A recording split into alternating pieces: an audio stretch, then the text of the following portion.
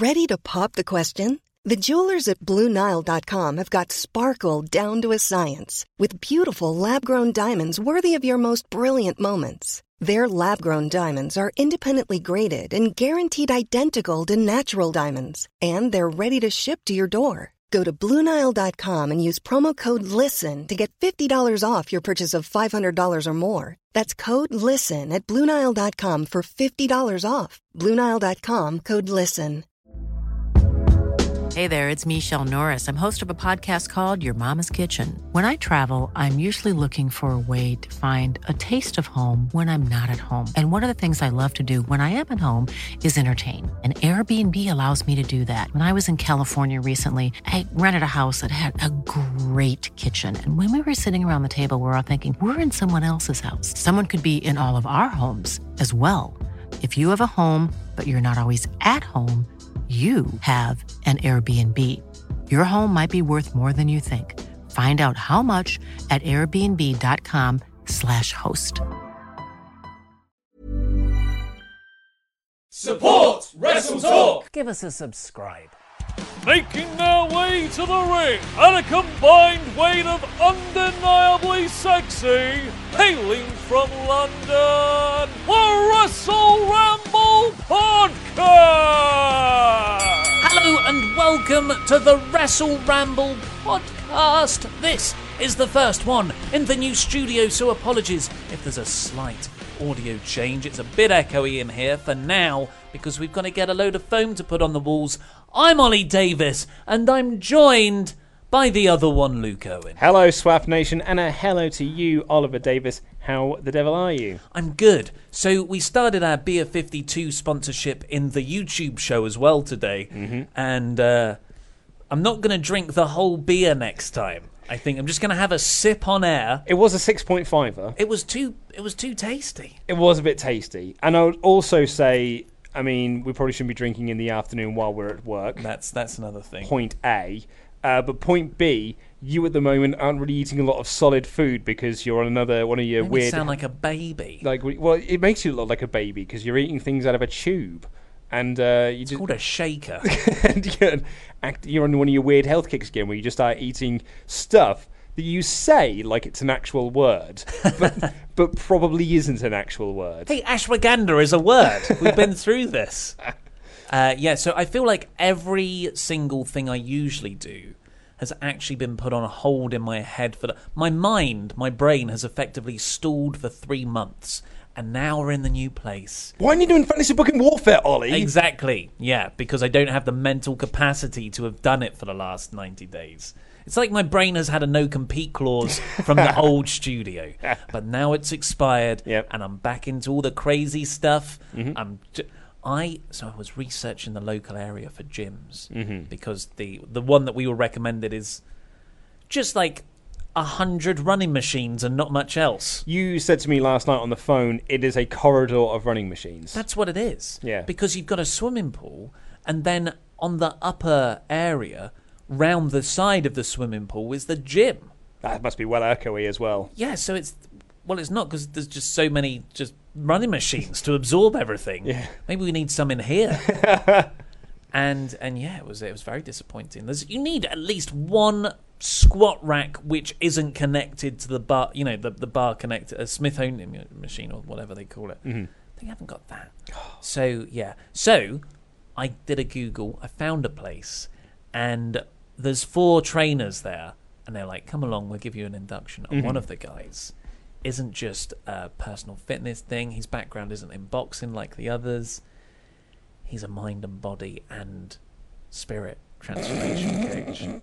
Cool. I don't know what the spirit is, how that's going to be quantified. It's going to align your chakras and all that stuff, mate. It's all that stuff that you really like about yoga. Yeah. I mean, I'm Louis Theroux sometimes. I just want to see what happens. I'm Louis Theroux.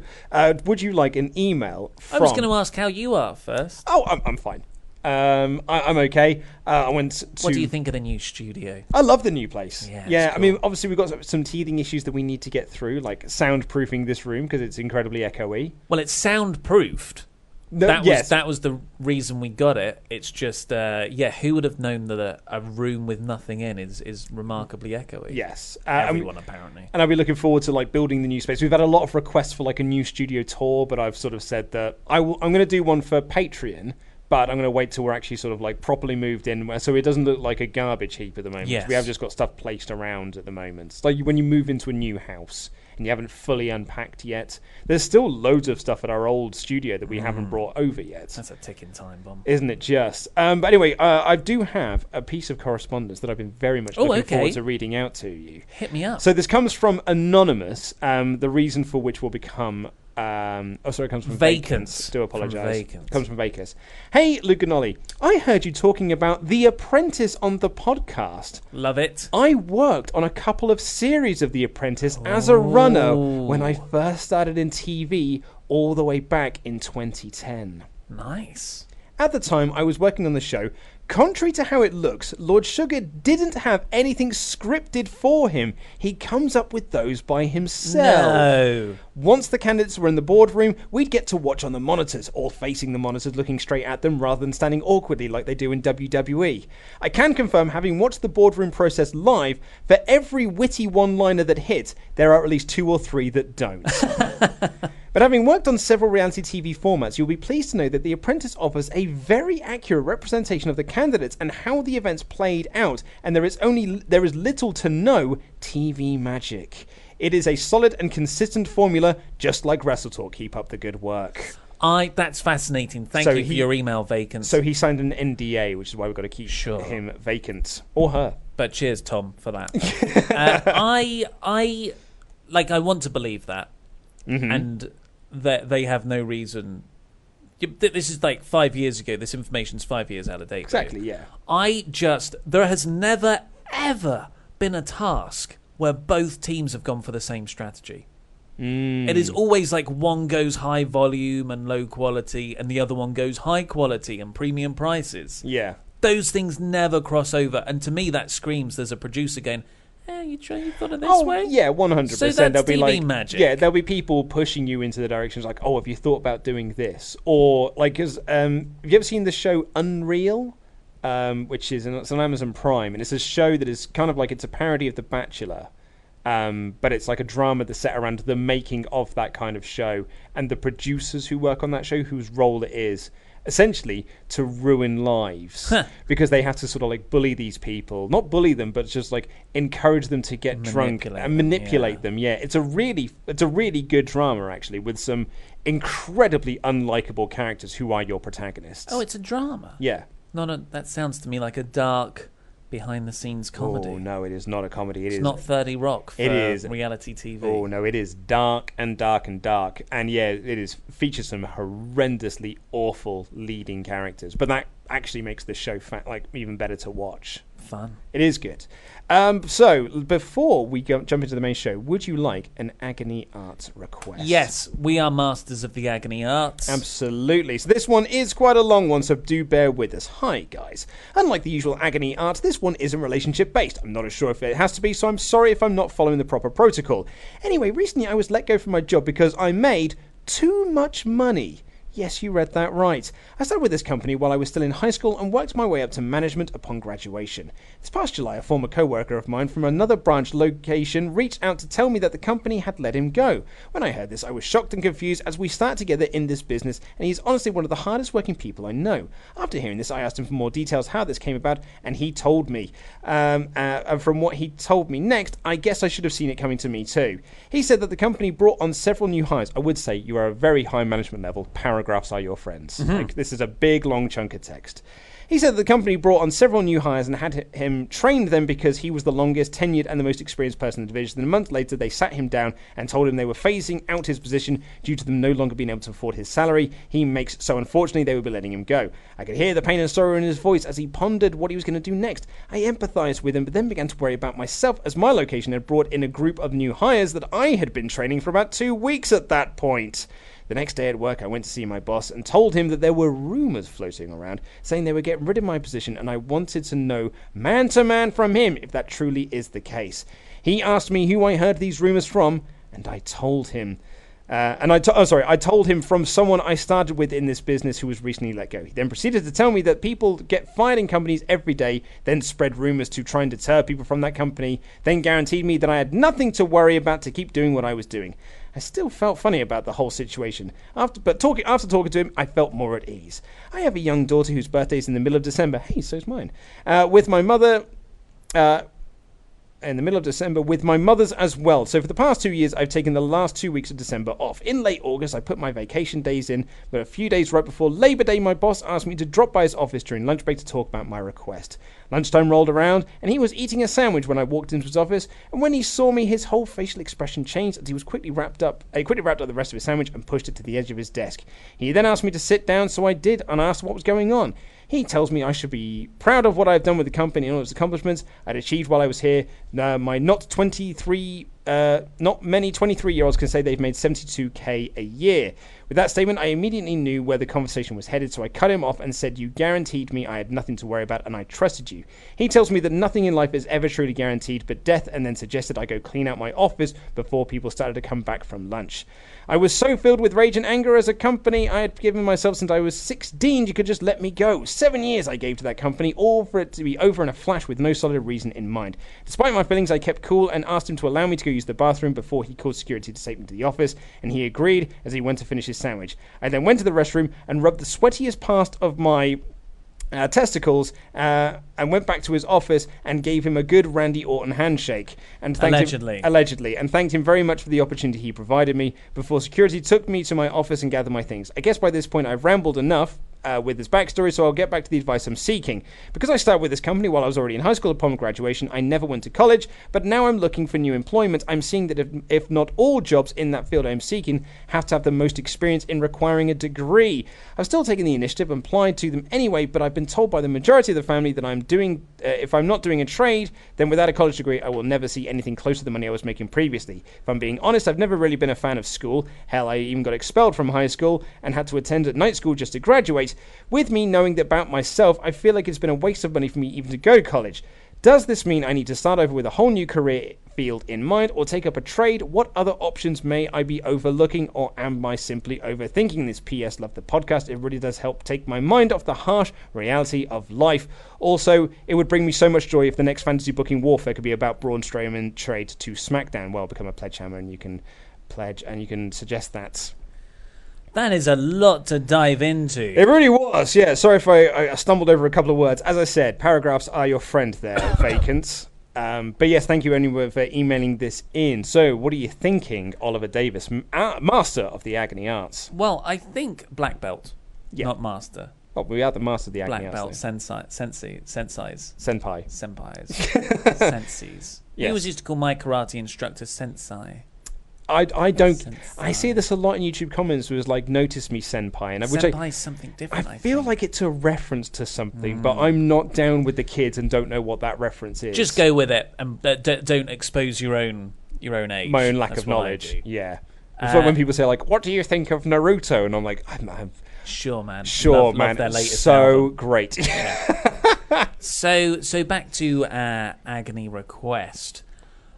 You've probably heard it a lot. But you're 23. Mm-hmm. I thought you were going to end that with, I'm 45. I've been there for the last decade. Oh God, I don't know what to do. You have everything ahead of you. Oh, absolutely. That's when I started working. Yeah. Right. So we're actually this because I went to uni, then I did a master's, so I was in the job market at 23. So you are in the job market, but with 7 years of already been in the job market. And you know what I thought when I got out of uni? God damn, I could have done a lot more with my time if I didn't go to uni and 100%. Went straight into the job market. Absolutely. So, I mean, there's probably actually a happy medium there where you can learn and work in tandem, but I was an idiot.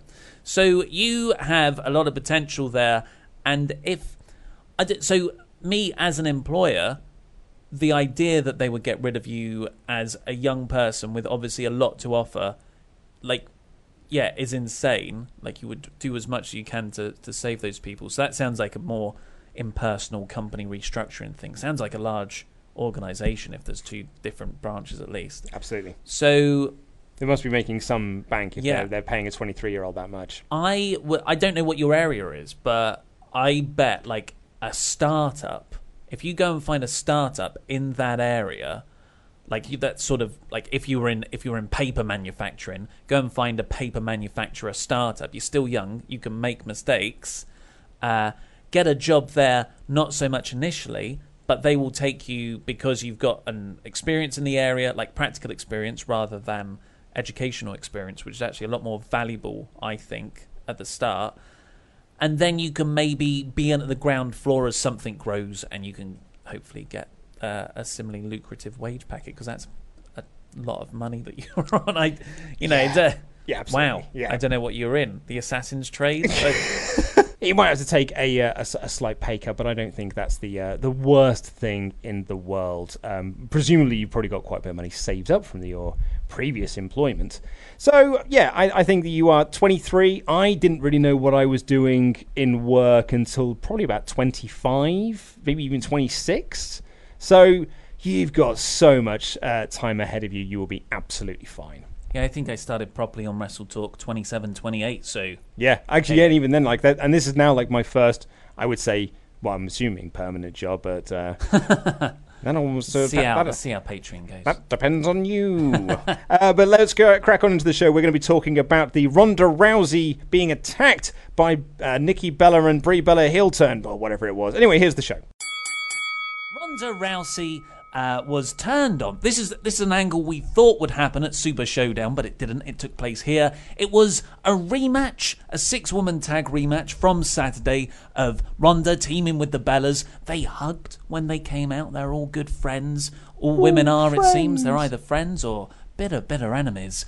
And the Riot Squad. It was against the Riot Squad. Really cute bit at the start where Liv Morgan was in and Brie Bella was in. I thought Liv was the standout of this match. I thought she was awesome. It's weird how WWE always make you more interested in the thing they're not pushing.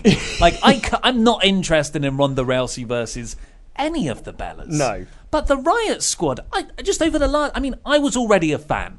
I think Sarah Logan has always been very good. Ruby Riott is very, very good.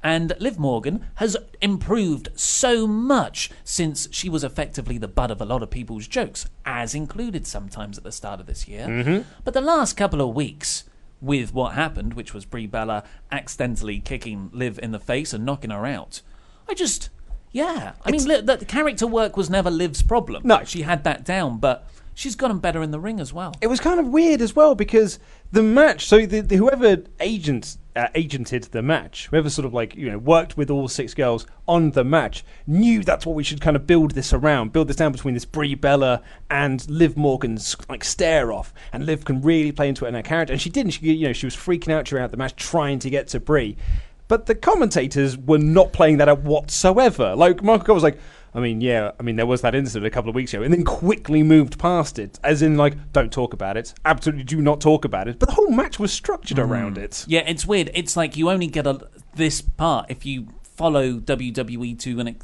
an obsessive extent, which we do. Yeah. It might be the Mark Henry arm lift, I'm calling it. And that is in that famous segment where the whole crowd were chanting for Daniel Bryan and you had all the ex-WWE champions in the ring. Mark Henry just lifted Daniel Bryan's hand in an attempt to cut it off, and then he lifted the hand, then he does that. Stop cheering now, let's get on with the scripted segment that's here. Let's not capitalise on someone who's organically over. This was like WWE going, okay, we've acknowledged it, can we move on now? Yeah. And we're like, no, we want to keep playing with the thing that happened. Yeah. But I thought this was... so I haven't actually seen the Super Showdown match that they had, but from what I can gather, the Liv Squad didn't win. Right, Liv Squad did not win, no. And the Bellas and Rousey won. Well, in quite spectacular fashion, me and Fagador said in the Saturday review that at least they protected Ruby, because what happened is both Morgan and Logan were submitted at the same time in a double arm bar by Ronda. It's a cool visual, great way to get Ronda over, but not many other people. But at least you got Ruby there, and then you can kind of maybe build like a Ruby Ronda match I am very much into. Well, that's what me and Fakador were saying, like, in the build-up to Super Showdown, and, like, in both of our predictions, we were like, well, it would just kind of make sense if Ruby won or got a big win here to, like, cement herself as a new contender for the Women's Championship once you've got the Nikki Bella match out of the way at Evolution. You're thinking with this, Luke. You got to think with this. You got to think with your bottom. I was thinking... That's where the WWE booking comes from. I was thinking too far ahead. I was future-proofing my booking. So what happened here, then? So, yeah, Ruby, because Ronda she couldn't get in 3 arm bars at once, so she had to do it to Ruby. So Ronda tapped out Ruby. And then, so the match was nothing. It was all about the post-match, which built on... Before we get there, though, the finish, and a few people have pointed this out, the finish did feature another Brie Bella botch. Oh, I missed that. So the finish was that Ronda had Ruby in the armbar, like getting ready to do it, and Liv Morgan and Sarah Logan both tried to dive in, and Nikki was there and she stopped Liv Morgan, but Brie Bella was out of position for when to stop Sarah Logan, so Sarah Logan had to take a dive on her own and go facepalm. So essentially it looked like Brie Bella attacked her with telekinesis, because she fell over, like Sarah Logan fell over, and then Brie Bella was there to like pull her out the ring. I am not against giving Brie Bella a telekinesis gimmick. I don't, like, it's not the worst idea that they could use. I mean, she doesn't have to hit people then. Yeah, she can just do it with her mind. Yeah. Little winks.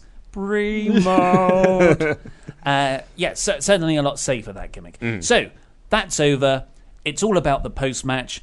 Ronda's celebrating with the Bellas, but the Bellas turn on Ronda and they push her gently and they kick her gently and they throw her into the... Like, they're doing everything gently. Thank God for Ronda and her amazing selling, because she just, like, she gets a little push and she propels herself into steel steps. She was making this beatdown work. Yeah. And I actually thought it was really effective due to Ronda's selling, and the crowd really bought into it as well, because the crowd were really behind the Bellas, as most crowds usually are. But as soon as this turn came in, they did start to boo them. They always get a pop when they come out. This did actually turn the crowd on the Bellas, so that was a successful turn. And a lot of people, because I assumed this was going to happen at Super Showdown, but given that The Undertaker and Kane did the exact same thing in the main event, that'll probably be why they saved it for Raw instead. So you didn't do the same angle twice. I mean, you've still done the same angle twice, but it's on different shows, so it doesn't count that way. It's a whole 2 days. There's like 3 sleeps in between them. Everyone's already forgotten. The Super, despite the fact we got a recap of it, everyone's already forgotten that happened. And a lot of not just recaps, but rematches on this show. Super inspiring and inspired in general. But so it was effective in that the crowd reacted and turned against the right people, and that's a testament to how good Ronda is. Yes, her selling is for someone.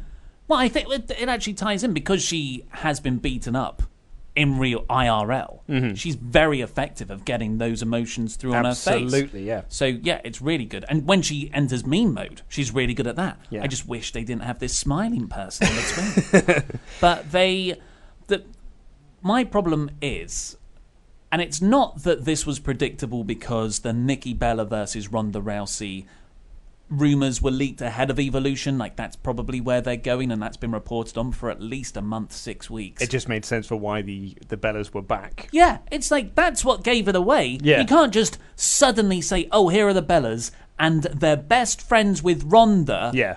And we're not going to explain that. I was going to say, it was set up from day dot. Like, from that SummerSlam moment, it was like, cool, so it's Ronda and Nikki at Evolution then. Yeah, so it's not the fault of stuff getting out. It's a badly told story with Deus Ex Machinas.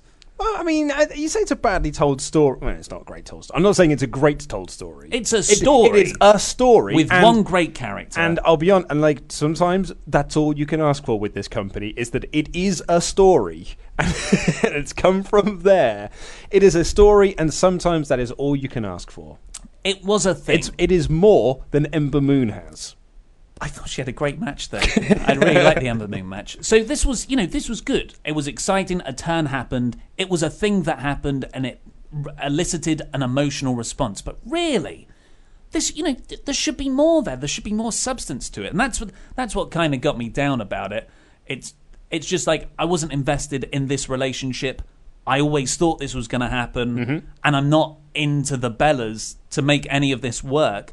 I'm into Ronda, but she does have her problems the way she's presented. So it's not like I'm unequivocally into her, right? Yeah, totally. So yeah, this is a good thing that happened, but overall, no. What I would say about Ronda as well, in terms of like how this Chicago crowd were super into Ronda, and most places are super into Ronda because she does feel like a legit star on this roster.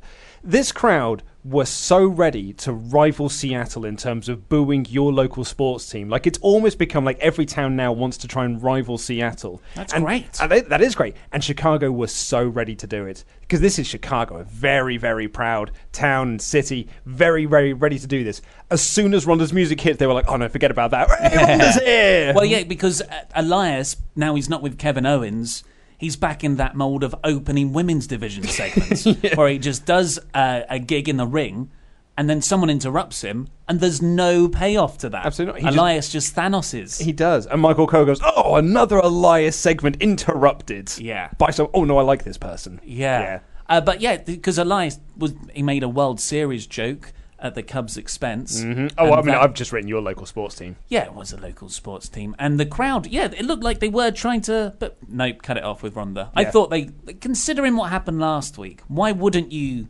try and I quite draw liked that it, out? though, because I think it really, like, it actually, the pop for Ronda was probably bigger off the back of it. I thought it was really cool. Yeah, it did. For once, it did transfer that heat to Ronda, which isn't what happened last week, even though the pop was a lot bigger and more negative.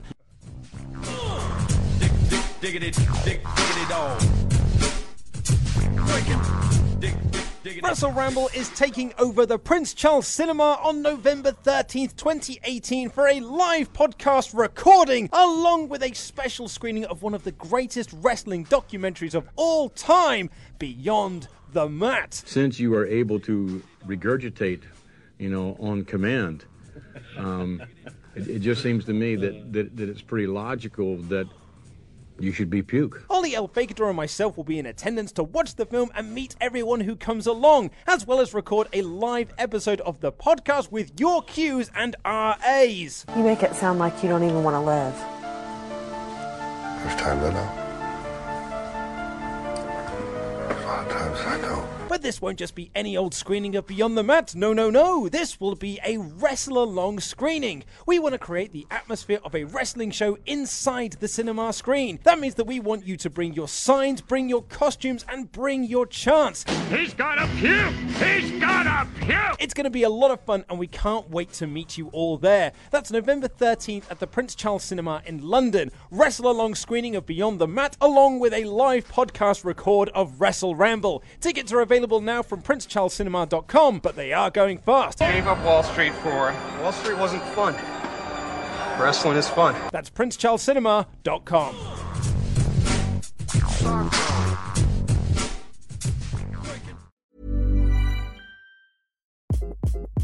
Hi, this is Craig Robinson from Ways to Win, and support for this podcast comes from Invesco QQQ, the official ETF of the NCAA. Invesco QQQ is proud to sponsor this episode, and even prouder to provide access to innovation for the last 25 years. Basketball has had innovations over the years, too. We're seeing the game played in new ways every day. Learn more at Invesco.com/QQQ. Let's rethink possibility. Invesco Distributors, Inc.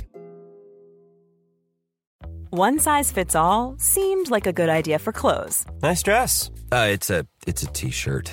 Until you tried it on. Same goes for your healthcare. That's why United Healthcare offers a variety of flexible, budget-friendly coverage for medical, vision, dental, and more. So whether you're between jobs, coming off a parent's plan, or even missed open enrollment, you can find the plan that fits you best. Find out more about United Healthcare coverage at uh1.com. That's uh1.com.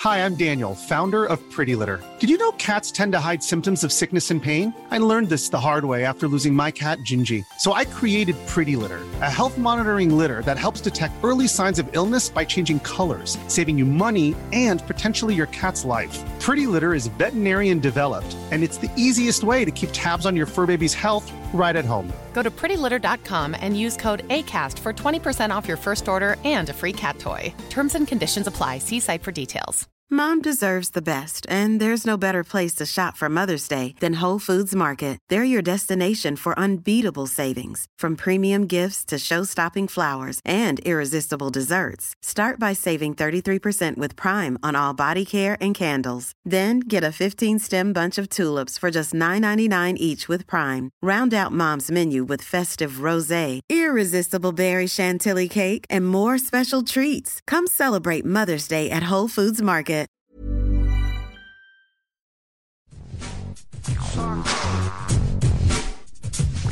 So Paul comes out. Paul from back office, who Fakador always calls Triple H, but he wasn't in his back office clothes. He was wearing a t-shirt and a leather jacket. He's got new merch to sell, has Paul? Yes. Have you noticed as well? This is going to sound like my conspiracy theory about Triple H that I often have. You know, when we were doing our predictions, where we said Triple H beating The Undertaker in their last ever match is the most Triple H thing that could ever possibly happen. There was that kid at school where you would be playing, you're going back and forth, and okay, yeah, it's your turn. You can try and beat me now. And as soon as they beat you, they go, no, I don't want to play anymore, and runs off. Yeah. I was that guy. So to continue that conspiracy theory about Triple H, have you noticed he has got the coolest merchandise? He has always got the coolest T-shirts. Everyone else's T-shirts are so lame, and his T-shirts are always awesome. You know why this is?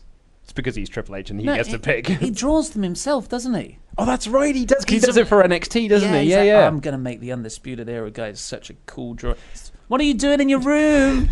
Shut up, Stephanie. I'll be down for dinner in a bit. Because, Bobby Lashley will have a T-shirt that will, may as well just say Bobby Lashley, professional wrestler or sports entertainer. He's nice in block letters, sometimes with a curve. Remember that Neville T-shirt? That was so awful. But Triple H's ones are really rad. I want that T-shirt for Bobby Lashley now. I think that would perfectly suit his new character. Yeah. He's nice.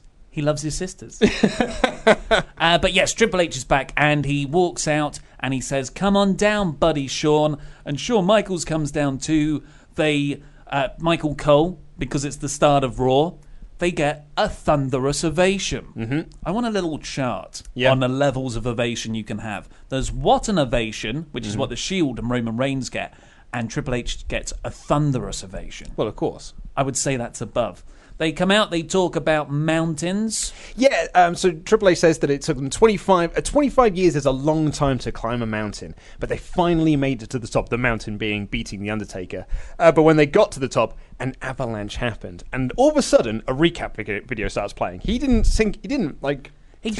motioned. He turned his body to look at the Titantron. But we got a video package, which was handy for me because I haven't seen Super Showdown, with Triple H and Shawn Michaels being beaten up by Kane and The Undertaker at the end of Super Showdown, where there was meant to be all about respect. And then that leads into this promo that's all about respect. So I like the respect angle. I think that's a fascinating, meaty way to take this feud. Thank you very much. Because you've got the whole thing with Shawn Michaels, and he stayed retired because of respect for The Undertaker. There's an argument that maybe Undertaker doesn't respect this concept because he should be retired also because of the Roman Reigns match. But those arguments about respect really go out the window when at the start of that match at Super Showdown, Triple H uses his clout to go, it's no DQ now, and my buddy's going to interfere a lot. Mm-hmm. And granted, Kane is also at ringside, so it's not like Undertaker is outnumbered. But Triple H and Shawn cheated. Not cheated because it's a no DQ match, but they, unfair. This was gamesmanship tactics. Way more than the Brothers of Destruction. And it was all Shawn and Triple H ganging up together to beat The Undertaker. So all this talk about respect, it's like, but you, what happened? What respect did you show? Yeah, that's my thorn in this. And I did like it. What I really liked about Triple H's promo here is he talks about respect, and he starts making allusions to I had the respect. Respect is when you come into a company and someone takes you under their wing, and he looks at Shawn Michaels and he's like, respect is someone being your tag team partner and having your back for your entire career. And respect is, like Shawn staying retired. And I really like this because he never explicitly said that that's what it was, but it was always these allusions to it. Like when he came into the WWF, Shawn Michaels, instantly took him under his wing and sort of taught him the ropes of how to get ahead in this promotion. Well, they needed a driver. They needed someone sober. They did. And it's worked out well for Triple H. Is that all right? And then Shawn Michaels starts talking about how the flight to Chicago was really long because they came back from Australia, which is a 20-odd hour flight. And he said that he's thought a lot about the last 8.5 years since he's retired. And he said that respect that he thought was there, turns out it never existed. And he said the plane door opened and he had 3 words in his head. And he looked at Triple H, and Triple H, as if reading his mind, said them, "Are you ready?" And he said, but it's not those words. These aren't words for the Brothers of Destruction at Crown Jewel. And then they unveiled their brand new DX T-shirts to get more merchandise. Yeah, well, you've got to have these things in place. Absolutely. Same with the Shield. And then they challenged them for that Crown Jewel tag match, pose in the ring to DX's music, which I popped for. I popped for all of this. How can you not? It's Shawn Michaels and Triple H. And I thought this was a really great segment. I really like this. Good opening. And so that's built now to the DX versus Brothers of Destruction match at Crown Jewel, which was first reported by Dave Meltzer, who of course makes up all the stories in the Wrestling Observer newsletter.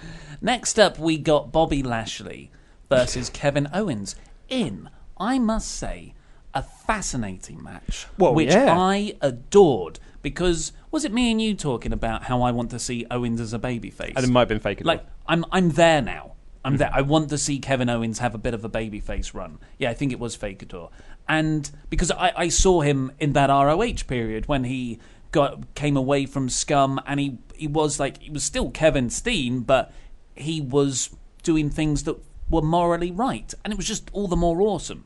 And that's kind of what happened here. The Chicago crowd were really on his side. And at first I thought, man, they've booked that. They think that Bobby Lashley and Leo Rush are a babyface act. Leo Rush out there with a microphone now, getting people to cheer Lashley, just wearing a jacket without a shirt underneath, showing his chest, and you're like, you look like a douchebag. You're telling us to cheer, you douchebag, mate. Boo you. And this is what WWE thinks is a babyface. No wonder it's all going down the pan. Actually, not at all. They were positioning them as the heels. It was all by design. And I was like, I thought Bobby Lashley and Kevin Owens had a really decent match as well. Kevin Owens in particular with that senton over the top rope, the stunner. Yeah, he was doing all the moves to pop the crowd. Yeah. And Bobby Lashley's role in this match was to just shut that down and go back to some headlocks or some solid fundamentals to get the crowd against him. And you got Leo Rush on the outside going, ha, my man, Bobby Lashley. And cheer for him, Lashley. Boo. And it worked so well. I thought this was an ingenious double turn in the completely right place to do it as well. Because this Chicago crowd was always going to be behind Kevin Owens in this scenario. If Kevin Owens had any match, this Chicago crowd was going to be really behind him. So this was a very smart place to do it, and a really interesting double turn. I thought it was fascinating. But even when Lashley won with the Owens had a great kick out off the delayed suplex. Yeah, he got the great near fall. Yeah. But Lashley wins, and I was like, so is this just a 1 week thing because they're in Bizarro Land of Chicago? But then Lashley turns round, walks back down, and does a heel attack on Owens, putting his legs round the ring post and slamming his knees against the steel. Mm-hmm. And you're like, oh, holy moly. Yep, and the commentators are there to tell you how to feel. They were all going this is not the Bobby Lashley that we know. Bobby Lashley has been saying that a change needs to come. It looks like that change has arrived. So they were putting over this as a new heel persona for Bobby Lashley. I thought it worked really, really well. And apparently WWE.com are putting over that Kevin Owens is now injured. Yes. And he sustained injuries from this. He'll be back next week. Well, yeah. But I thought, aside from the fact this is really fascinating, and it's going to be the first time we've seen Kevin Owens really in all of WWE, including NXT, because his only face moment he had was when he first debuted. And he had a match against Juice Robinson. Yeah, for all of 2 hours. Well, exactly, yeah, because he had the opening match against Juice Robinson, beat him quickly as a babyface, and then at the end of the night turned heel on Sami Zayn, 2 hours later. So we've only ever seen him as a heel. So this is our first chance to see Kevin Owens as a babyface in WWE. So that's interesting enough. But what's going to happen when Sami Zayn comes back? Babyface tag team. could be a babyface tag team. Finally. Well, that's still quite a long way off, it seems. I think that's WrestleMania by the earliest. Or was it WrestleMania? I thought it might be the Rumble. Might be Rumble. Yeah, because Sammy comes back, he runs into the ring, you get the stare off. Owens is a face now. Where does Sammy, where his allegiances lie? And then they both unite together and fight off everyone. Oh my God. That's a great spot. Yes, Peter! But it's as great as it is. There's no substance to this. Where was the foreshadowing of the turn? It was on social media. Was it? Yes. Okay. That's what they were saying in commentary, is that Bobby Lashley's been teasing this on social media. For the last week? Last 2 weeks. Right. So it's all been on social media. Someone actually tweeted me this morning. I'll be honest, I can't remember who it is. Do apologise. But they suggested that a more interesting way to do this is for Bobby Lashley to have turned heel against, not against him, but essentially blame John Cena. Being I've come back here. John Cena's just shown up and stole my spotlight at Super Showdown. He was the one who did everything in that match. Where's my time? Yeah, that would have... that could also fuel it. Maybe that's the reason they'll say next week, hopefully. But in terms of telling a story through physicality, with no promos, just wrestling, this was exemplary. Yeah, I thought this was really good. And Lio Rush and Bobby continued that later. Finn Balor and Bayley are backstage, just in case there was any ambiguity over where their moral stance is. Lio Rush comes in and trashes Balor and Bayley. And they say that they are too sweet, mockingly. I thought it was really, really good. Very, very good. They also announced that, so we're getting the World Cup. And the World Cup has been announced for a little while now, but it's never really been explained what the World Cup is. So we've now learned that the World Cup is a one-night tournament to determine who the best in the world is. Shrug shoulders, I've no idea. What does that even mean? Apart from I've heard that before. CM Punk return confirmed. Yes, it's happening. There you go. Thank you very much. But John Cena's going right in, so he doesn't have to qualify. Yeah, they said there's going to qualify because there's 2 qualifying matches on SmackDown. There's Randy Orton versus Big Show and Jeff Hardy versus Samoa Joe. But John Cena, he's the greatest of all time. He doesn't need to qualify for the World Cup. His track record speaks for itself. So he's going straight in. Yeah. I mean, that's totally the antithesis to what Cena's character is, where I'm humble, man. I'm going to earn every spot, even though I'm an all-timer. Remember at WrestleMania? I can't get on the WrestleMania card. Yeah. I need to try everything I can to get on the WrestleMania card. He's nope, I'm just walking into this one. Well, it shows how important the World Cup is. Going by the graphic as well, all the other people are Miz. Again, I wish they'd stop using that silhouette. Yeah, and I think that... So there's 4 from Raw, 4 from SmackDown going into it. And so we know 2 of the ones from Raw from this show. And we're going to know 2 from SmackDown by the end of tonight. Well, John Cena's a free agent. But I think they're counting him as Raw because they announced it on Raw, I think. And I think that Lashley, Balor and Jinder are also part of this. At least those will seem to be the faces that were also teased in this World Cup thing. You need anyone who's not American, really. Is Jinder representing Canada? Depends on where they want the gimmick to be that week. Then we got the Elias stuff, which fed into the Ronda Rousey and Bella's turn with the Riot Squad match. And then we got Finn Balor and Bayley taking on Jinder Mahal and Alicia Fox in not a Super Showdown rematch, but a Mixed Match Challenge rematch from the week before. I think you'll find it's Team B&B versus Mahalisha. So you get it right, mate. Otherwise, what's the point? What is the point? That's a very existential question to this match. We have seen for the last couple of weeks, Balor beat Jinder, Bayley beat Alicia Fox, and then as a team, they beat them on Mixed Match Challenge. So what happened here? They beat them again. They beat them again, yeah. And this is... I mean, you just want to talk about a one-sided feud that's going nowhere. They keep building this as what a feud that's going on at the moment. Bloody isn't. Yeah, it's a series of matches. It's a series of effectively the same match. And I have sympathy for WWE because whatever Sasha Banks' injury is, they haven't really given out many details. Nobody knows what's going on there. Banks and Bayley were presumably building towards something for Evolution. But now those plans have been scrapped because of Banks' injury. So they've thought, okay, let's make Balor and Bayley an act. Yeah. But that was 4 weeks ago now. That's fine for you're caught in a bind on the day of the show why you still use it. It's like no one's got, oh, this was the placeholder that we were meant to change. No, and we've been doing it for the last month. Yeah, we were meant to change. Were you meant to change that, Steve? I'm sorry, guys. No, I think Steve would be passing on the blame to someone else. Like, no, Craig said he was going to do that. Craig. Craig's on holiday this month. No one told him. His out of office is on. So they won. It was a match. But do you remember when Bayley and Balor were like NXT's cutest couple in 2015, and everyone was I say everyone. There were quite a few people who were obsessed with like are they going to like set them up as this sort of like couple, like the power couple of NXT, because you've got Finn as the NXT champion and Bayley's the NXT women's champion. They're going to like set them up as like this big sort of power couple, and then it was only on the house show things. It's interesting how you can really look back at NXT and give distinct eras. So, you've got like the Neville reign, then you've got that guy, name redacted. You've got the generic. You've got the Owen stuff, then you've got Balor, which was kind of the same time, Samoa Joe and Shinsuke, Bobby Roode and Drew McIntyre and Almas, that kind of bit. And now we're in the Ciampa era with Black, and Black was kind of the unfortunate prologue. An Undisputed Era, Undisputed Era. But like, if you told me to go back and name eras of Raw or SmackDown...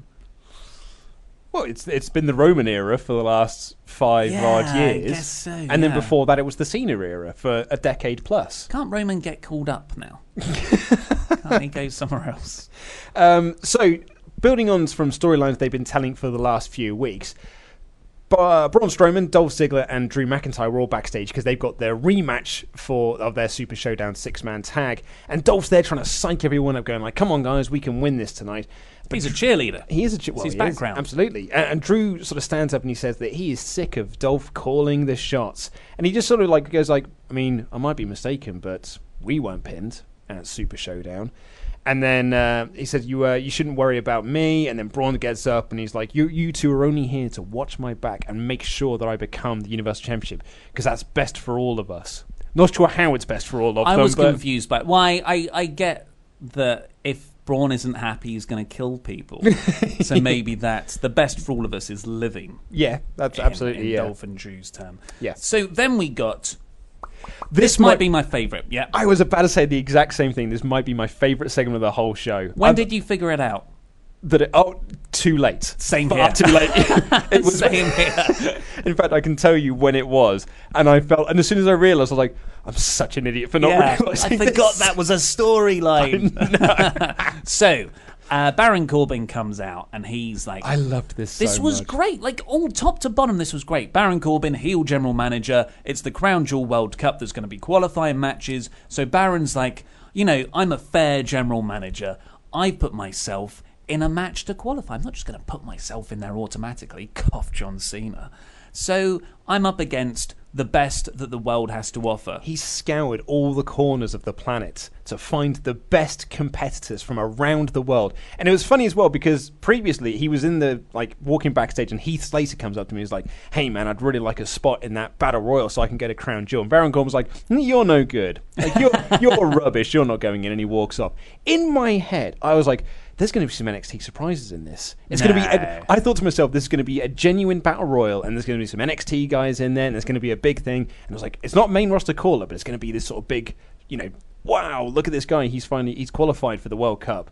I didn't see this bit coming, but as soon as it did, I loved it even more than my initial NXT call-up wish. Well, I didn't think it was going to be. I just thought it was going to be Apollo Crews. Well, yeah, like a ring full of no NXT. Well, there was a ring full of dorks and some NXT guys. I just thought it would be dorks, and it was dorks in a different way. It was non-contracted dorks. They were enhancement talent, and they each had a stereotypical country gimmick. Oh my god, it was so funny. Yeah, so this was great. Generic luchador got a big crowd because he kind of looks like El Generico. Yep. Or maybe it was a local wrestler.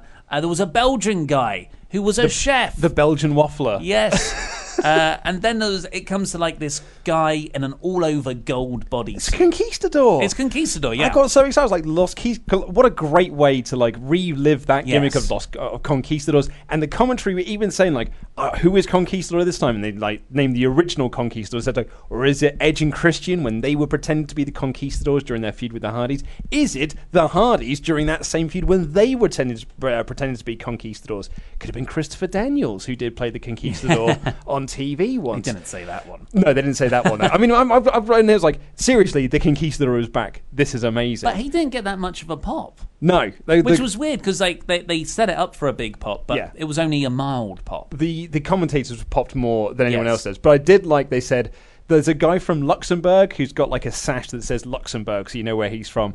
And it's either Michael Cole or Corey Graves goes like, I think JBL lost to that guy on a house show once. Nice. Which I thought was really, really funny. And then Corey's like, I've seen a lot of these guys on YouTube. They're really good. Yeah. So, amazing. So you've got all these guys. The match starts. The gimmick is Baron's going to easily beat them all. But they all bundle on him. Yeah, so you're like, okay, that's another fun twist on the match. Meanwhile, Conquistador just gets out the ring and sits down and starts like having a sit down outside. That was when I worked out that Conquistador was winning. I thought, he's just...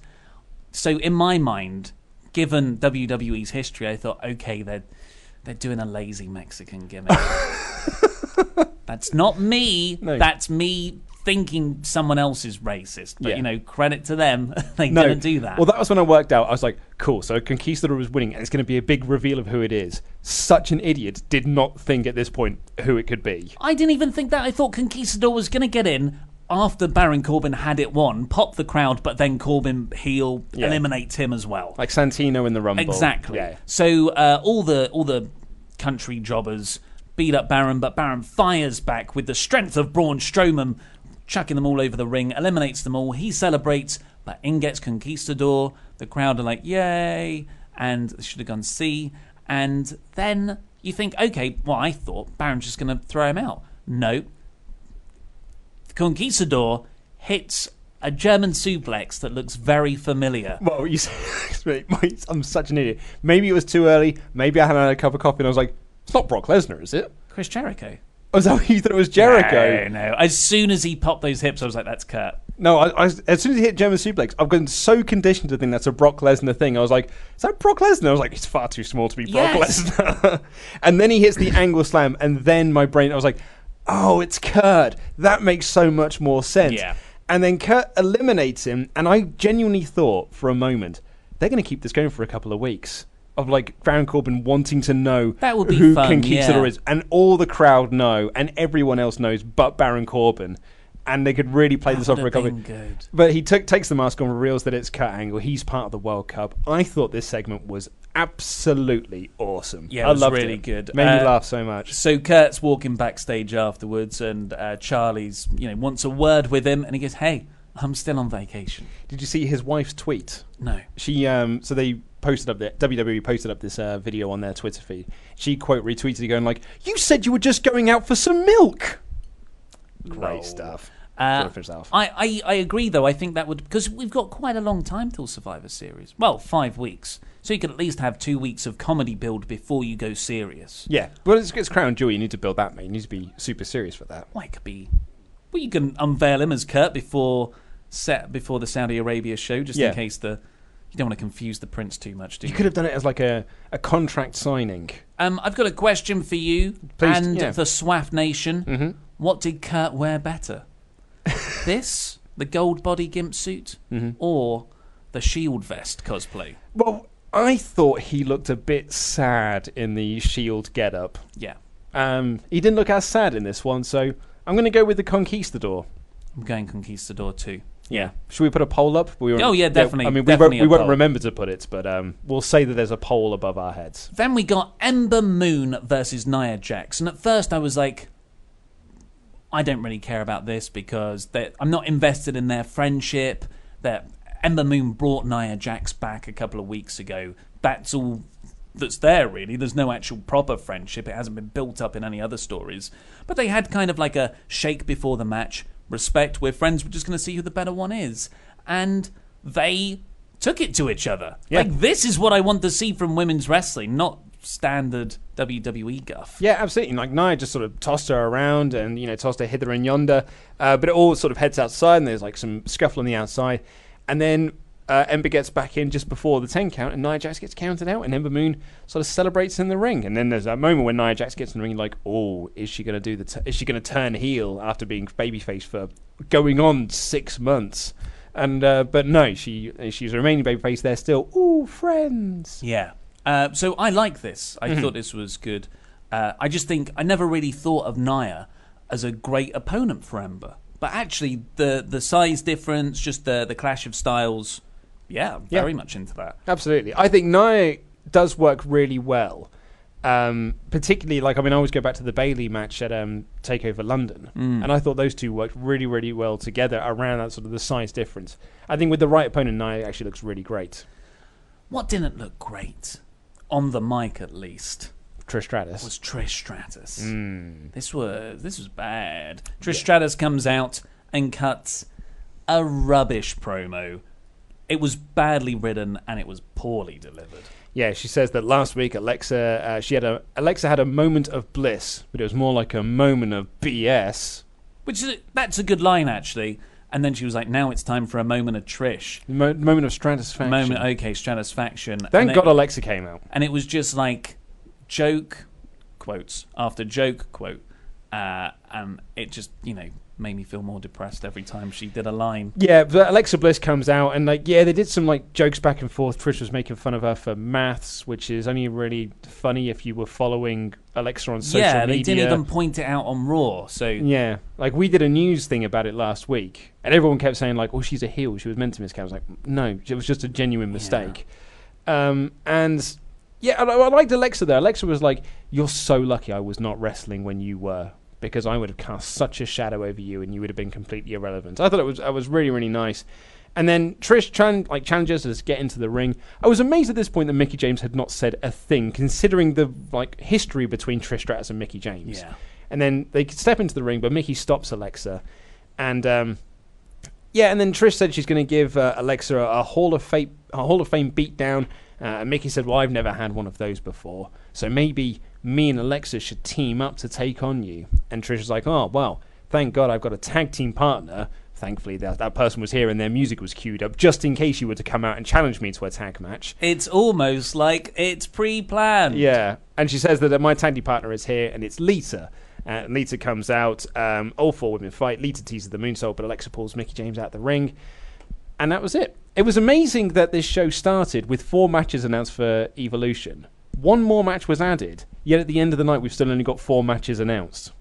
That's a good way of looking at it. Yeah. Riddle me this. My takeaway from this is Mickey's going to work the majority of the match. Well, yeah. Jesus. It looks... This is going to be no good in the ring. Well, but James is very good. It looks like that Alexa is still hurt, because that's why she's not been in the ring since Hell in a Cell. And maybe that's why they did the change. And this is a way to because this was meant to be 2 singles matches. It was meant to be Alexa and Trish versus Mickie and versus Lita, but they've now turned that into a tag match. And it might just be to keep Alexa on the apron and not work too much of the match. So that's certainly a possibility. I don't know if that is the case, but it's certainly a possibility. Yeah, well that makes sense, and it kind of makes whatever Bliss's injury is sound a bit more severe. Yeah, and it's although it's really funny as well that a lot of people were saying about this show is man, the show opened with DX challenging Kane and The Undertaker, and then later on in the night there was a segment that was built around Mickie James, Trish Stratus and Lita. It really did feel like I'd tuned into Raw from 2006. Or maybe Raw from 2013, because next up we got The Shield doing the old school promo. I love this. Picking the camera starts on the floor. It's black and white. There's the little grainy lines going across the screen horizontally. And yeah, they pick it up and they cut a promo. Great delivery. And you know what I love? They're looking straight into the camera, because it just makes it feel more intimidating. Well, that's what you want. Rather than looking slightly off camera or to an interviewer who's not in shot. Yeah. So me and Fakador were talking about this in the NXT review, which we're now doing on a weekly basis thanks to our Patreon pledge hammers. Cheers, guys. Cheers, guys. You should go and watch their review as well. It's good fun.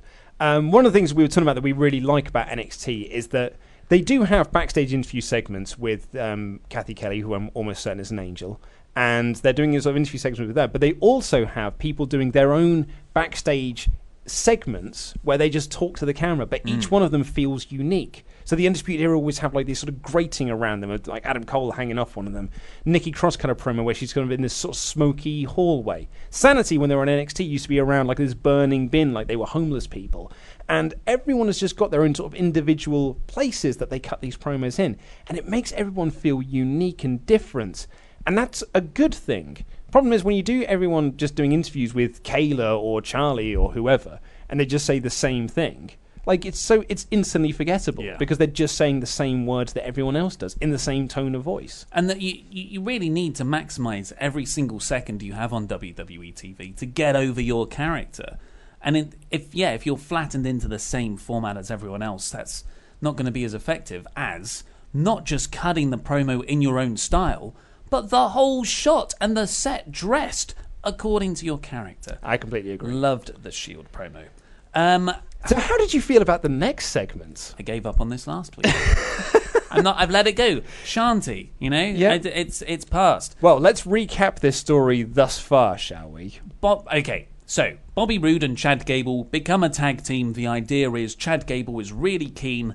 Bobby Roode feels like he's found his meal ticket because they start winning matches together and Bobby doesn't have to do much. They beat the Ascension once, twice, and then Chad Gable faces Victor from the Ascension. He faces Victor in a singles match first. Oh, I forgot about this bit. And Chad beats Victor. But then he faces Connor. And Connor beats him. So last week, Bobby Roode was like, okay, I'll face Connor. Connor beats him. So how can they beat them? Let's do a tag match. Wait a second, they've already done this twice right at the start of the feud. So it's a story told out of order. If you told it from the Chad Gable Victor singles match, that makes perfect sense and it's actually intriguing. But here, no. But they won in the tag match. Yeah, because it tells a story of both guys being more effective together. But we already know we already know the payoff. Yeah, and we've seen it. Yeah, twice. And Connor cuts a promo beforehand because they're pushing him as the star of these four people. He got a lot of camera work as well. Yeah, like the camera really focused on him. Yeah, and he's a big guy. And he said he's going to beat them both. Crowd chanted for CM Punk, which was booed slightly, in all fairness.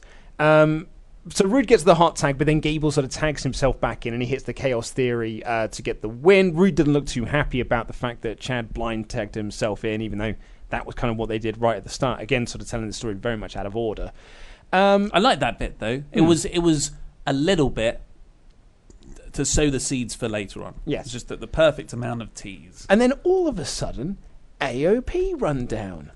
And boy, do they run. Yeah. Jesus. They were on a warpath. I was scared. They had some books to write. Yeah. And they wrote them. They charged past Connor. Keeley did not take much of a beating in this because they're protecting him. But they lay waste to Bobby Roode, and then they give the Super Collider to Chad Gable and Victor of the Ascension, and just sort of lay everyone to waste, which builds up from their attack they did last week on the B Team. Yes. Who beat the Revival. Just to remind everyone that the Revival lost to the B Team last week. So it really puts over AOP. But again, I said this last week, I don't know what it's building to. Well, that's it. We've got to with all this Chad Gable, the glorious Roode, the glorious Gable, whatever they call themselves, Team B and C, and the Ascension. That's just it's nothing. So let's just not pay attention to that. Let's focus on AOP. They're really pushing AOP. AOP have laid a few people out. AOP now have a few enemies that they can conceivably have matches and feuds with. Mm-hmm. So, yeah, I liked it. And, Drake Maverick poses with them in a leather jacket still. Looks so much better when he's not cosplaying as them. Then we got a DX video package to remind us all what DX are. Well, they also announced that officially it's Nikki versus Ronda for Evolution, which, importantly, and as my notes have right here, has got Little Mix as its theme again. So it's their track Salute. So Salute. So very happy with that. And then we got a video package for DX, which did not show a lot of the same thing. Not a lot of their early years when they were good. It was mostly focused on their 2006 run, when they were not good. When they were, turn the channel over right now, I hate this, I want TNA. I was talking about this on the Discord channel today, that because DX they've taken over the WWE Twitter feed as well, like they sprayed DX over the Twitter image and like the header image and things like that. I was like, do not be 2006 DX. And I said this on the Discord channel. If people think that the Bellas make you want to change the channel, or Roman wants you to change the channel, those two have got nothing on 2006 DX, who were the dirt worst. They were awful. When you think of DX, what do you think of? Hilariously, because of when I was really getting into wrestling, my DX is Triple H, X-Pac, and the New Age Outlaws. That's same here. Yeah. Like that's I think of those DX, or like even at a push, those guys still like the Invasion with China sometimes. Yeah, like and the original version when it was Shawn Michaels, Triple H, and China. Like I have as a faction, not as just Triple H and Shawn. Yeah, I've got quite some good memories of those two there, but mostly like that sort of 98 to 2000 era when it was like the foursome when Shawn Michaels was unfortunately injured. But yeah, they were just a lot of the stuff from 2006 with that. Do you remember that feud with Vince McMahon that just went on and on and the Spirit Squad stuff? Oh my god, it was patronising. It never ended. It never ended. So immature, like off-puttingly immature. My highlight in terms of these guys are the absolute worst, and they are really putting me off watching Raw, was when they were the tag team champions and they did a gauntlet match for the tag team championships, and they squashed every single team in the tag team division. They all came down, lost within a matter of seconds to super kicks and pedigrees. And at the end of it, you're like, cool, so who are your next challengers then? Great stuff. Oh, and when they threw poop on Vince McMahon and green goop. Do you remember when they packaged up the Spirit Squad and shipped them back to OVW? That is quite a funny meta joke. Inside references, man. So then we got the main event segment, which weirdly kicked off with Paul Heyman. Yeah. Saying, like, Brock Lesnar's still facing for the title in a triple threat at Crown Jewel, by the way. Don't forget that. He's going to become the first ever dual sport champion. Yeah. All great. And he sort of goes to introduce Lesnar, but then the Shield come out through the crowd instead. I really like this promo. It was good. Yeah. It was really great as well because it again puts over this idea that we're not meant to like Brock.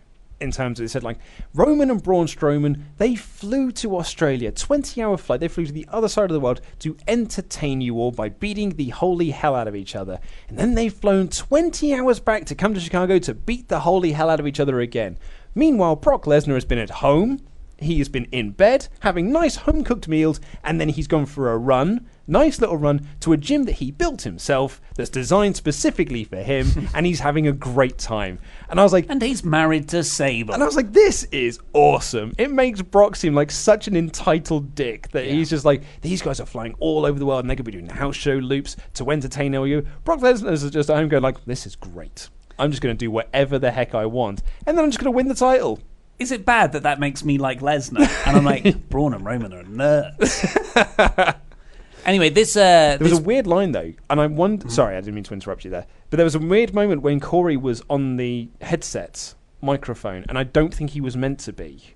It almost felt like he was asking the production team a question, but his microphone was still on. Because while Paul was talking, Corey Graves just goes, "Is Brock Lesnar here?"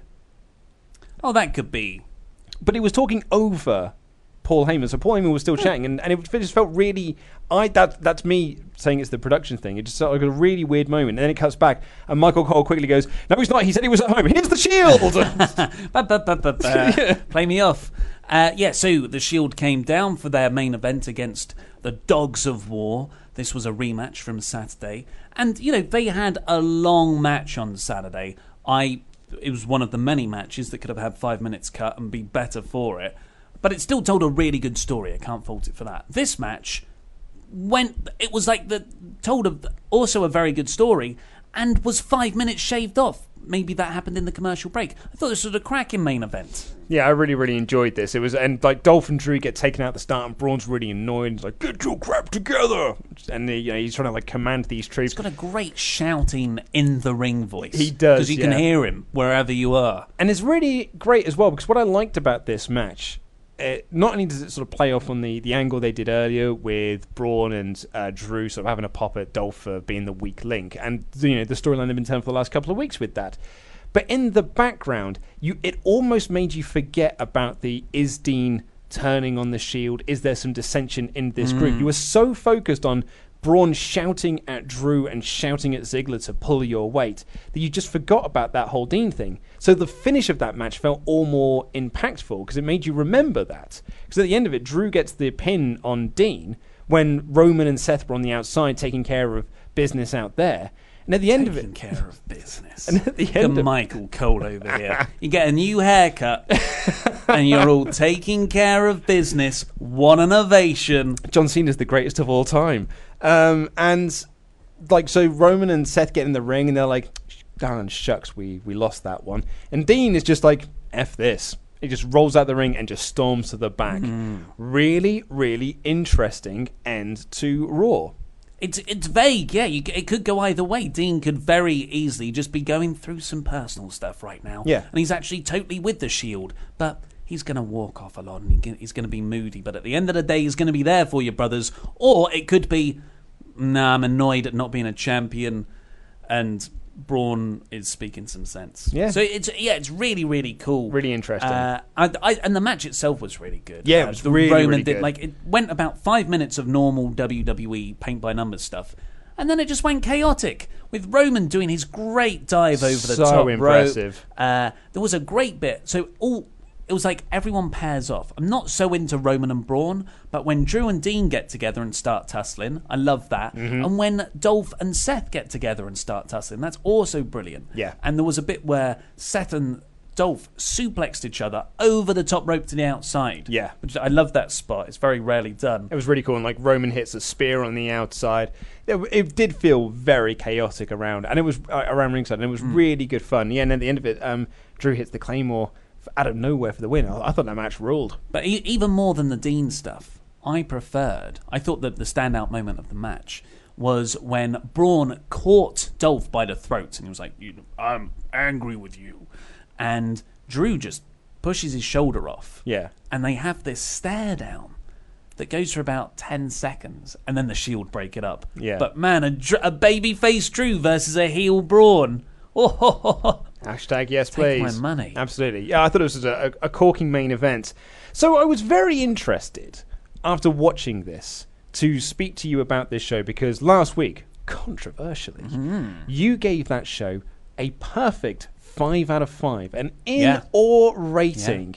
Yeah. Not everyone agreed with you, but some... Statistically, we've got the numbers. Some people said that they agreed with you. That it was an absolutely corking show, and you said that a show needs 3 really good moments to get an in-awe out of you. So what did you give it this week? I gave it a high core, so 4 out of 5. A smidgen off of 5 out of 5. I really like the main event. I like the finish, but really there was a lot of stuff that happened. Like people returning, lots of heel turns, but I never thought that any of those were actually... There was no substance there. They were just things that happened, and that's a very Raw After Mania thing from the last few years, and I never give those shows 5 out of 5 either. I'm just like, this was really fun as a one-night thing, but really how did it tie into the rest of the stories they're telling? That's why I liked last week so much, because after this really building, bubbling DX Brothers of Destruction feud, you had that that was the killer angle for me that tipped it over the edge when Taker and Kane appeared. Shawn Michaels' first big bump like that in a long time, and then they pose at the top of the ring, and you had all the Dean Ambrose stuff that I thought was just expertly told throughout the night. All of that really, and the opening segment was good too, but I can't remember what it was. That's how good it was. But all of this stuff like Ronda Rousey and the Bellas, not into that. Don't really care. It's a thing that's happened, and I'll watch it, but I don't care. The Kevin Owens and Bobby Lashley stuff was good, but really that has come out of nowhere too. Not in a good way either, like a succinct way. The only thing that was really a home run, 100%, was the main event and the Battle Royal. So, yeah, Yeah. 4 out of 5 for me. I'm in High agreement 4 with out you. of 5. I'd have given it a high 4 out of 5 as well. I was actually thinking, like, after the show finished, I was like, that's an in-or show for me. Like, that is a 5 out of 5 show for me, because this show, not only did I really enjoy it, it flew by. Yeah. This is 2 very good weeks of Raw, It was rapid fire, and I really enjoyed it, and I was like, and it was a really newsworthy show as well. Spoilt for video titles today. But looking back on it, with the the benefit of hindsight, going back and to recap these things, I think I'm going to slightly go down to that 4.5 thing, because you're right, the Bobby Lashley Kevin Owens double turn is newsworthy, but it does feel like it's not got a lot of substance in there. And it's similar with the Ronda Bella stuff, very interesting, but I'm not that into the Bellas, so I don't really buy into Ronda's plight, despite the how in fact I liked her selling. And then there was, some other stuff on the show that wasn't great. The Trish Stratus promo. I did enjoy the segment overall, because it was kind of cool to seeing, Trish and like that nostalgia buzz for you is good fun. But overall, I would say it's a 4 out of 5. It's a 5 out of 5 for that global battle royal thing. It really should just be like that. Should be the greatest episode of Raw this year for that one segment alone. It's not how it works, Luke. There's 2.5 other hours. That's right. So I'm going with a high core. This in from Aaron Black. You may or may not remember me, but I left a review a while back under the alias Trooster Kids. But I'm currently watching Monday Night Raw with my lady partner, and she has no wrestling knowledge, but she just said, Dolph Ziggler, why does the record scratch before his music starts? It sounds effing stupid. I just thought I'd share this little sentiment with you guys. You're the only way I make it through work. Thanks for being you guys. P.S. I'm ranking... the ranking of you guys is Luke, Laurie, Wonder Ollie, and then regular Ollie. Nah, just kidding. I love all of you. Well, that was beautifully read. It was beautifully written. It was difficult to read, I'll be honest.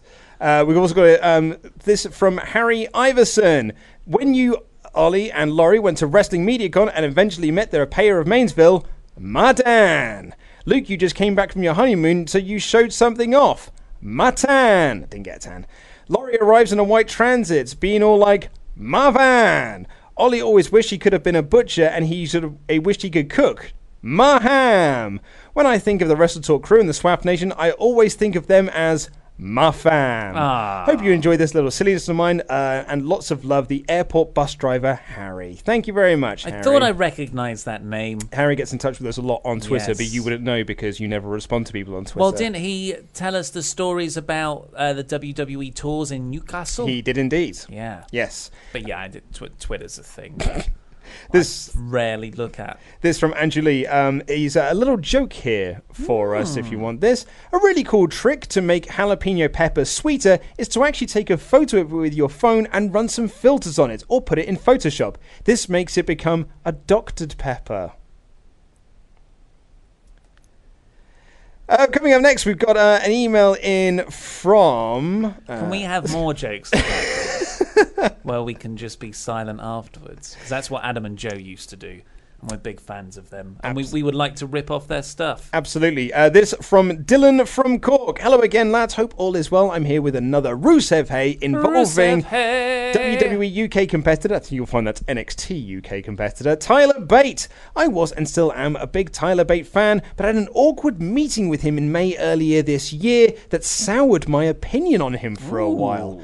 I was at an OTT show in Dublin titled Scrappermania, the same show that had the excellent Will Ospreay versus Matt Riddle match. And during the intermission, Tyler Bate, who was in the opening match of the night, walked past me to go to the merch stand and sell some of his gear. As he was walking past me, he made a very awkward eye contact and gave me the dirtiest look possible and continued on his way. I thought maybe I'd read too much into that moment. I went up to his table and introduced myself to him and told him how inspiring it is to meet someone with who is the exact same age that achieves so much in the wrestling world. He simply nodded and didn't reply as I got my picture with him, and then I just walked away very disappointed. However, when I met him the following day, he was a lot more bubbly and friendly than the day before, and it was like meeting a different person. I told him again how much I looked up to him, and he replied with, "Cheers, mate, means a lot." I left that meeting a lot happier than the one before, but left a bit baffled by the contrast in personality from the two occasions. I think I may have just caught him on a bad day for the first time, but at least he made up for it, I guess. Keep up the good work, lads. Much love, Dylan from Cork. Yeah, I think you get snapshots of people's personality. Mm-hmm. So it sounds like a bad day. Or just like, maybe he was just a bit confused. Maybe he just got off a flight. There are so many things that maybe he'd had a bad steak. Maybe it was just a bad steak. Bad cow. Bad cow. This quickly from Joseph Parr. I'm a long time listener to the show. I hope you remember me. I'm I'm happy.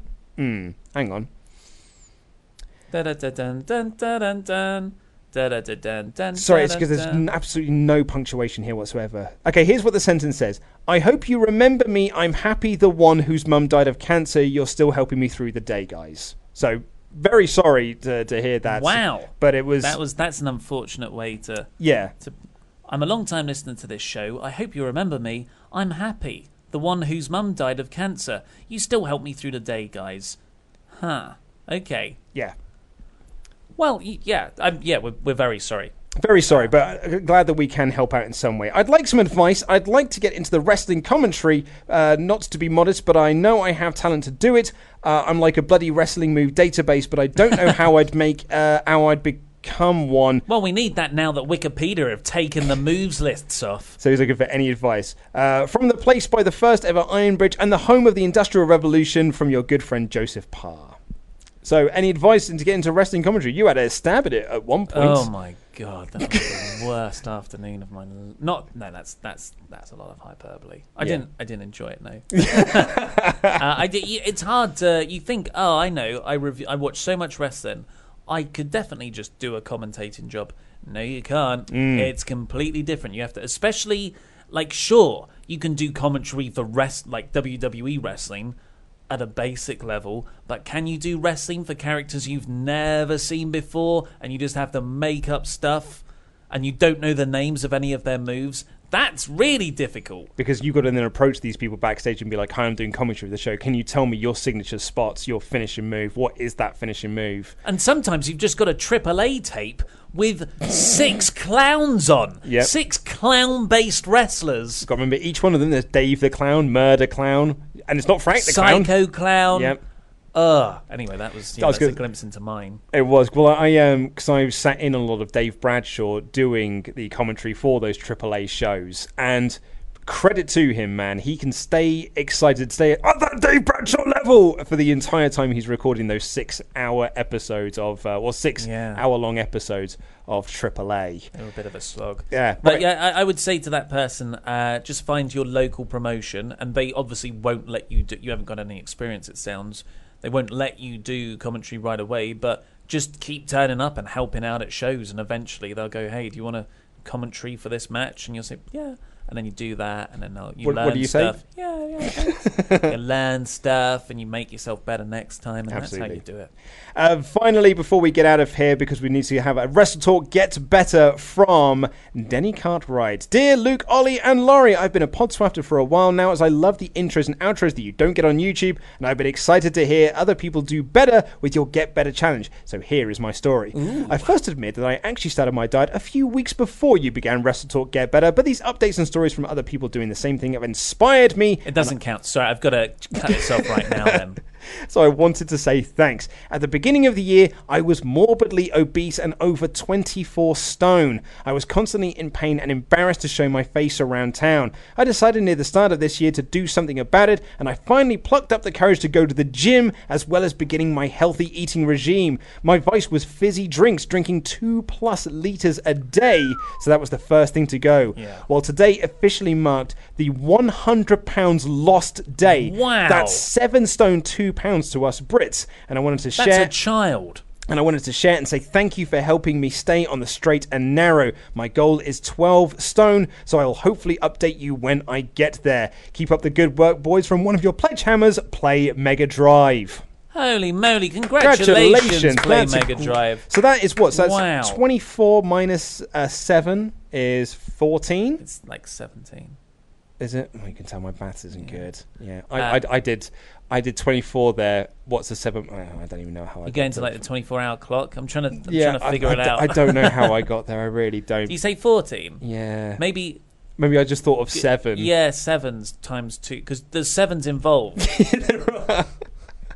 And 24 is 10 above 14. Yeah. So it started at 24. Yeah, you started at 24. Yeah. I don't know how I got there, but either way, congratulations. You are actually very close to your goal. So well done, man. To get that in a year is very, very impressive. I was a big fan of fizzy drinks as well, but I famously last year, famously amongst my friends, I just gave it up for the year, and now actually I can't really drink fizzy drinks. They're too sweet. Yeah.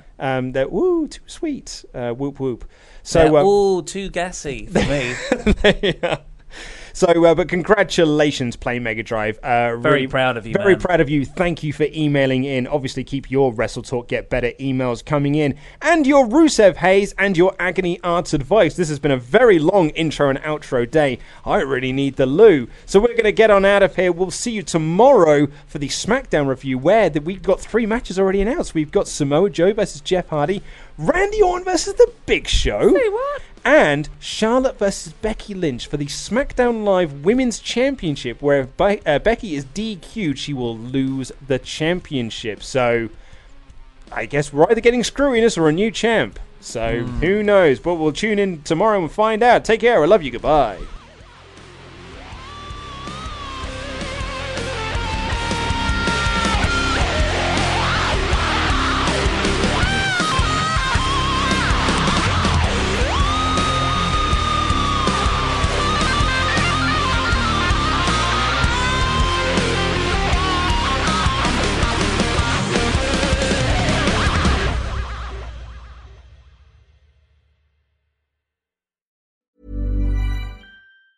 Mom deserves the best, and there's no better place to shop for Mother's Day than Whole Foods Market. They're your destination for unbeatable savings, from premium gifts to show-stopping flowers and irresistible desserts. Start by saving 33% with Prime on all body care and candles. Then get a 15-stem bunch of tulips for just $9.99 each with Prime. Round out Mom's menu with festive rosé, irresistible berry chantilly cake, and more special treats. Come celebrate Mother's Day at Whole Foods Market. Mom deserves the best, and there's no better place to shop for Mother's Day than Whole Foods Market. They're your destination for unbeatable savings, from premium gifts to show-stopping flowers and irresistible desserts. Start by saving 33% with Prime on all body care and candles. Then get a 15-stem bunch of tulips for just $9.99 each with Prime. Round out Mom's menu with festive rosé, irresistible berry chantilly cake, and more special treats. Come celebrate Mother's Day at Whole Foods Market.